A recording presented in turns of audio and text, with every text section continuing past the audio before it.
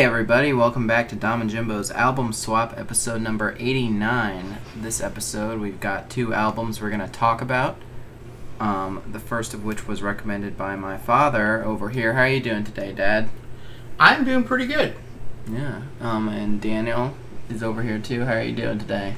I'm alright. How are you? I'm pretty good. Yeah, the first album we're going to talk about is a pretty interesting one. I've never heard of this band before. I don't remember.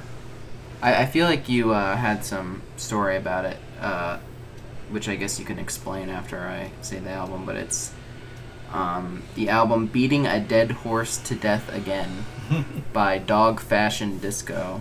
So pretty interesting titles and names. But yeah, why don't you sort of talk about this album and why you recommended it? Yeah, I had heard the name before, but never got much into them. Never saw that they got much popularity. They're kind of an underground, there's kind of an underground swell of popularity with them. But anyway, when I pulled up an article a couple weeks ago, and it was basically called like 10 bands that wouldn't exist without Faith No More, and I was like, oh, that's interesting. Let me check that out. And a lot of them were obvious. The unfortunate one, as I said, was Limp Bizkit. Mm-hmm. But I saw 2 or 3 bands on there that I hadn't really heard much about. So I kind of, wrote them down and said I was going to give them a listen. I don't remember the other 2 anymore, but I didn't like them very much. But I liked Dog Fashion Disco like a lot. There are points in their music where they sound a lot like Faith No More. His vocals can get very much like Mike Patton at times, but they don't feel like a rip-off either, though. They feel like their own thing, but like you can definitely hear the influence, that's for sure. Yeah, kind of doing a little bit of research and listening. This band has had like 3 or 4 different side project bands amongst themselves, and they're kind of all over the place. And they're kind of funny, like their description in Spotify says they were originally going to be called The Big Retard. And even Spotify is like, well, that's not okay. And then the band is like, yeah, I still think it's better than Dog Fashion Disco. Which, yeah, all the same, not, they wouldn't have gotten far with that name anyway, I don't think. But anyway, yeah, so I gave a bunch of their music a listen. I liked most of it, and this album in particular I liked a lot. So that's kind of how I got into them. And I don't know, let's start out with Dominic this time. What'd you think of Dog Fashion Disco's Beating a Dead Horse to Death Again? It was certainly interesting. I'd say it had highs and lows. There was, I think, is this like a compilation album? Because it has like some live performances and stuff. Yeah, I don't know what the deal is with the live performances kind of, on here. I didn't look back and see if they were on different albums as regular songs or not. I really should have. But I mean, the thing as a whole was still under an hour, so yeah, I didn't really care that much. Yeah, I did, I definitely, because I thought you said something about, like, them having some kind of Faith No More influence or something, and yeah, I definitely heard that. Even, like, Mr. Bungle kind of energy with some of the songs, especially the first song, Baby Satan, I felt that a lot. Though I didn't really like that song as much compared to some of the other ones, not just because it sounded like Faith No More, but I just didn't really like it as much. Yeah, I should have said they have a very Mike Patton, although, no, some of the music is really Faith No More. Like, I mean, there's the keyboard influence in there, definitely. There's the heaviness at times, but not all the time. I'd say that song in particular has some Mr. Bungle going on there, though. Yeah. I like Day of the Dead a lot, though. And Gardenia, I thought was good. I think the song Anaconda was one of my favorites, too. And in terms of the live performances, I liked 9 to 5 at the Morgue. And I think Desert Grave Right. And then the last two songs, I feel like are just kind of jokes. Yeah. Yeah. Which, you know, it's just very. I mean, I don't find it very. I find it like a little bit funny in like a. Like almost a post irony way, but like, it is very immature, I guess. Yeah. So I don't know. It's not like I'm like super offended by it or anything. I just don't find much to enjoy about those songs, I guess. But yeah, overall it's a decent album. And it's surprising I haven't heard much about this band. Probably because to some people they haven't aged the best. I'd say some of the songs though are pretty good. And yeah, I'd say because I think there's a bit of like Faith No More resurgence in popularity recently with some younger people, or at least and Mike Patton in general. Mm-hmm. So I think they might be into this too. But yeah, I'd say it's okay. I'd give it like a B- probably. That's pretty good. All right. Yeah. I'll definitely I'll sign on for that. That's not bad. Dan, what'd you think of this album? I don't think I liked it as much as Dominic did. I don't know, he didn't love it, but yeah, I was more like kind of hot and cold on this one. I'll say this: it's a very 2008 album. From the cover, first of all, the cover looks like 1998. Well, I mean, is it? Oh, the album is like from 2008, yeah. But it's it was recorded in 1998. Was it? Oh, really? It says the album is from 2008, or it was released then, anyways. But it seems like most of their stuff was in the 90s, so maybe it was. Yeah, I'd have to look into that. I thought it was on Spotify. I thought it was labeled as 98. Maybe, 2008. You're right. No. Maybe it's a very 1998 album. No, I think I was wrong. I think it is 2008 then. I mean, they were making albums. They kind of split off and did a bunch of like side projects. The singer, I think his name is, I want to say Tom Smith. It was a very generic name. Todd Smith. Todd Smith? Okay. Put out some solo albums under the name El Creepo. Yeah, I just saw that too. Yeah, and I you know what? I do get a very Mr. Bungle vibe from this band. Mm-hmm. They seem to kind of want to like push a lot of boundaries. Sure. I guess. I'd say probably both. They're boundaries that are easier to push. Yeah, Beating a Dead Horse to Death Again was, in 2008, was the last album they put out for a while, but then they came back in 2014, and it put out an album almost, let me see. Yeah, they put out an album every year since then, except for 2020. They put out an album this year. Wow. Yeah. Wow. They said it was crazy. They said something about the combination of his solo stuff. Another side project they had that I can't remember the name of right now was something Polka Dot.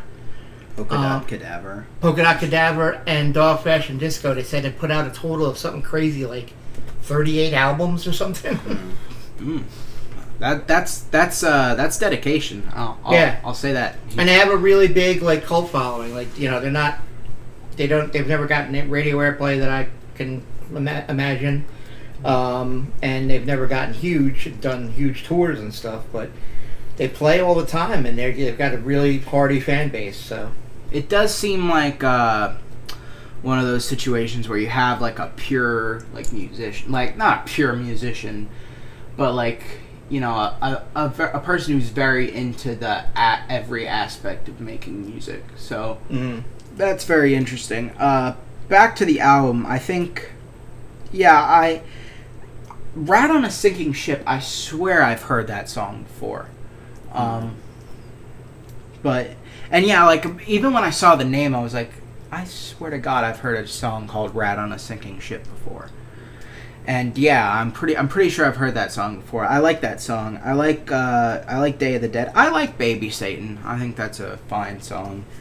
Yeah, the last two songs are very, you know, sort of immature, but like, you know, there's nothing too bad on them. It's just, you know, from looking at them, you would assume they're a lot worse than they are. Like, you know, the names of the songs are Turning Gay and I feel like they're pretty self-explanatory. Hank Steele, the real queer cowboy. That's a mouthful. I can't say that. And I can't even not say it because it's wrong or anything. It's just a mouthful. Hank Steele, the real queer cowboy. Yeah. Okay. Yeah. Yeah, you know, it seems like they were just kind of goofing around and they were just like, yeah, why don't we just put this song on the album? Yeah. Yeah.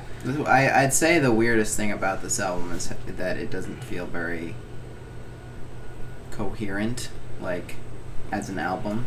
Yeah. Which is why I kind of feel like maybe it wasn't supposed to be or something. But I don't know. Especially with all, like, the live performances in the middle. It's possible. Sometimes they just, like, you know, they see some cool stuff, or they make some stuff, and it's like, oh, we want to put this out because it's fun or it's interesting, and they throw together an album. I mean, after XXXTentacion died, they just basically took a bunch of riffs he made and made a whole album out of it. So, well, that's not good. Yeah, that's not good. But this is yeah, I think this album's okay. I'd probably give it like a C minus, not a C minus. The other one, C plus. Okay. I mean, not bad. I just found them really interesting.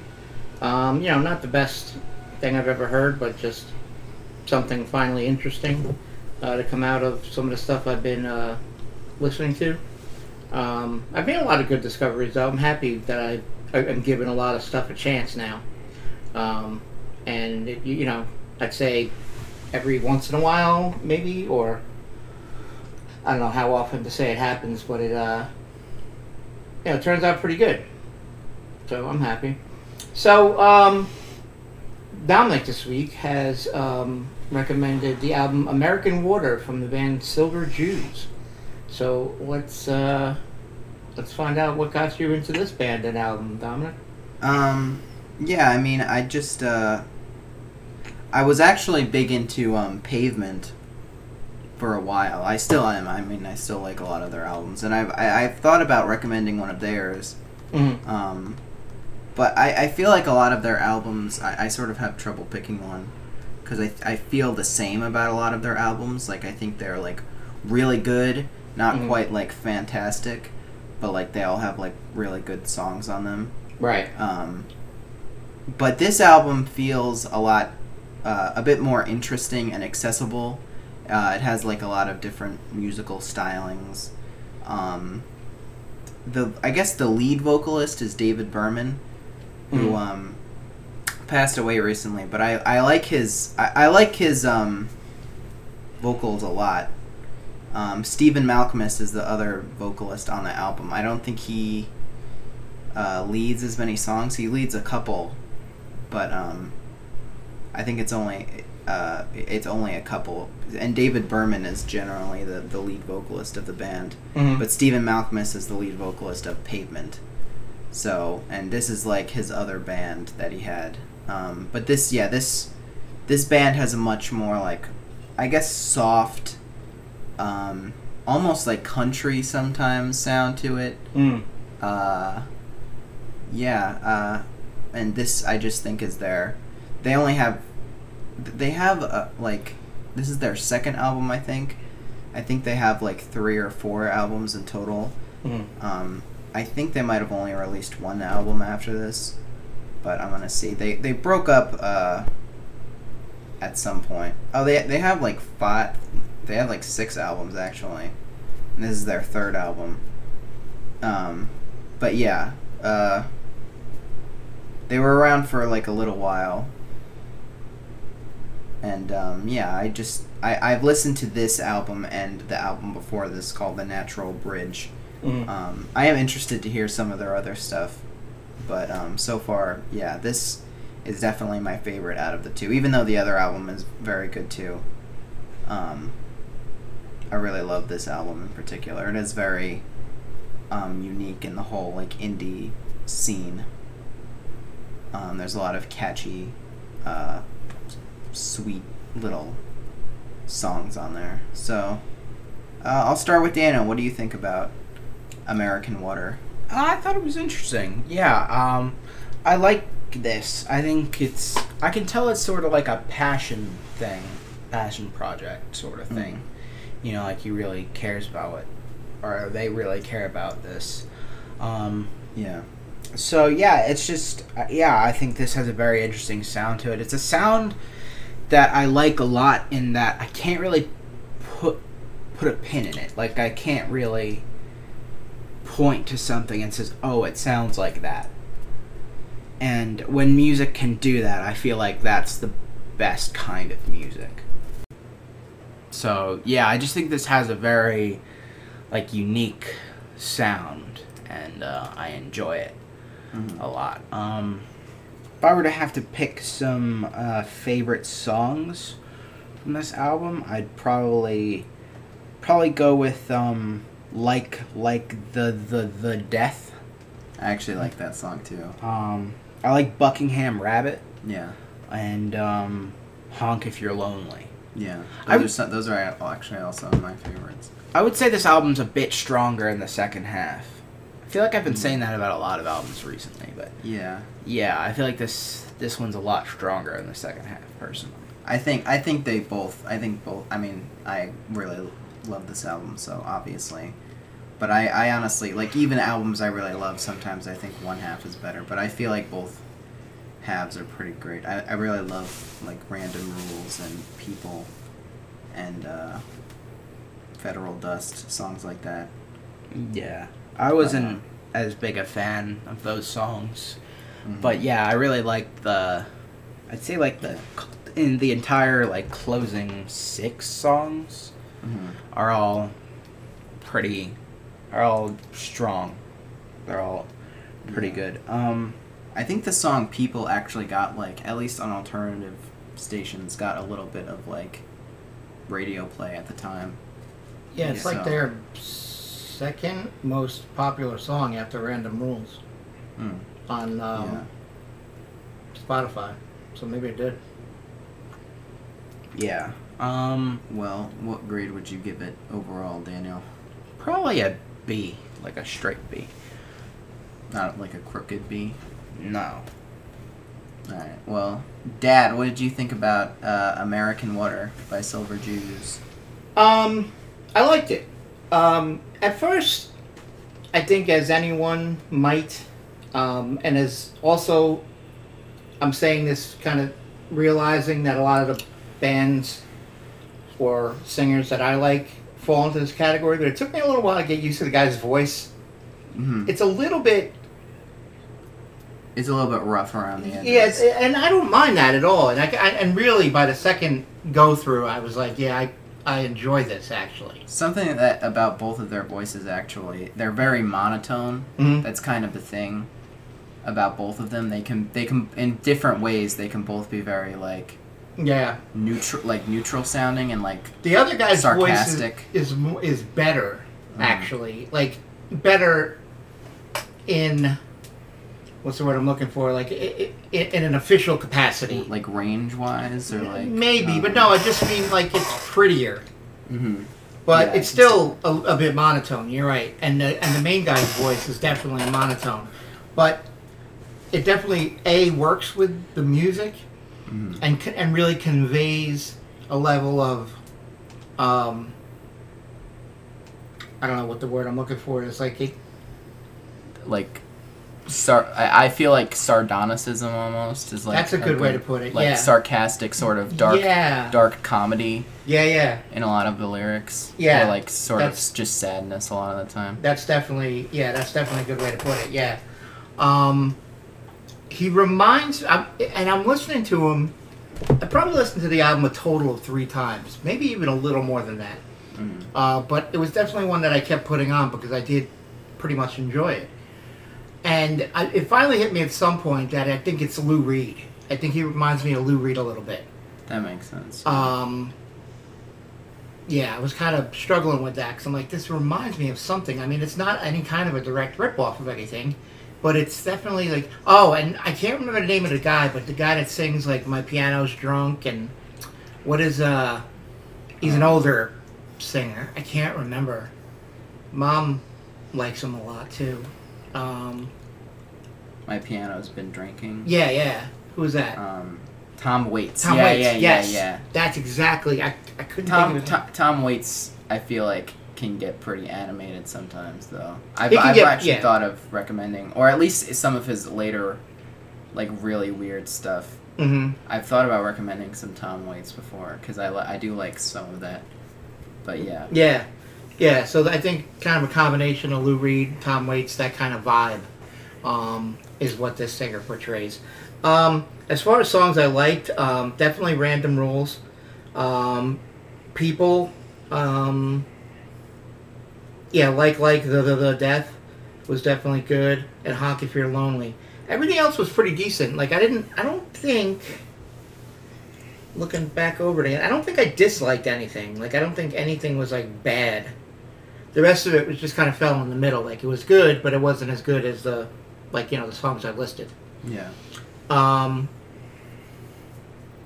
So yeah, I mean, it's a good album. I would definitely go back and listen to some more of their stuff. I mean, like you said, do you think now from what I was seeing too, it seems like there was 6 albums that kind of stopped around 2012. I think was the last album they put out. But anyway, yeah, I would definitely go back and listen to a little more of them. Yeah, they broke up after the 2008 album, and I think the 2012 album is more of like a archival sort of thing of some of their early work that never was released. Yeah, but I would give this I'm struggling between a B and a B plus. I give it a B plus. That's pretty good. Yeah, I liked it. Yeah, I'm glad. I was it's sort of a very sentimental album for me, even though I haven't been listening to it for very long. So I'm glad you guys liked it. Yeah. But yeah, I guess it's recommendation time in the podcast. And it's one of Daniel's. Says it's not. It is indeed. Very exciting. You got something for us there, Daniel? I do. Right. So I'm going to be recommending an album from an artist who, honestly, other than this album, I don't know a lot about. I can't say I've really listened to all of his albums and been through his entire catalog. It's just, I think this album is really great, and I think, he has some great features on here, and I just think it's good. But yeah, I honestly don't know much else about what this artist has done. So I'm gonna be recommending an album from the artist Schoolboy Q, and it's gonna be his album Oxymoron. Okay. He was on one of the. Wasn't he on one of Gorillaz albums? Yeah, he was on the last one. Okay. So yeah. Yeah, I thought that sounded familiar, and I thought I liked it too, actually. I think. Yeah. I like that song a lot.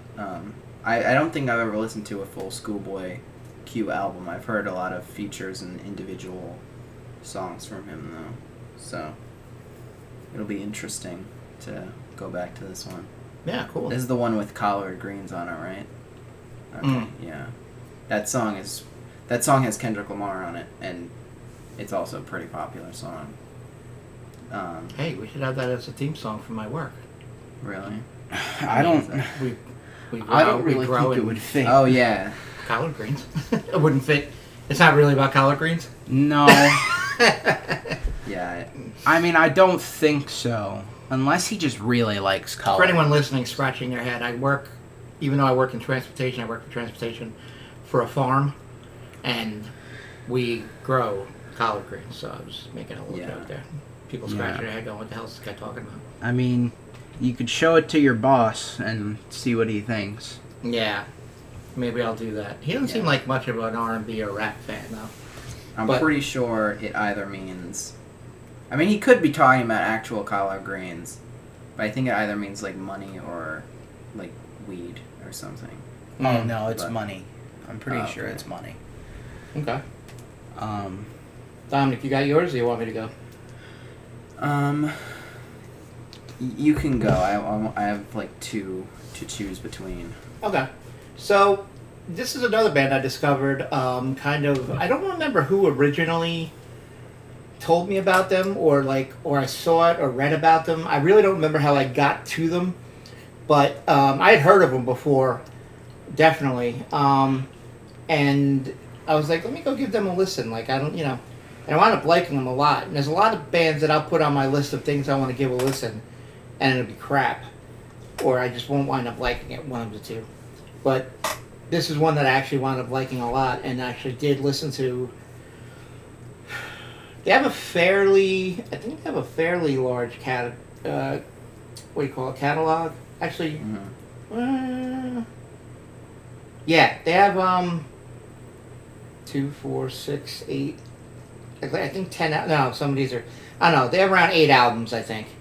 So the band is called Massive Attack.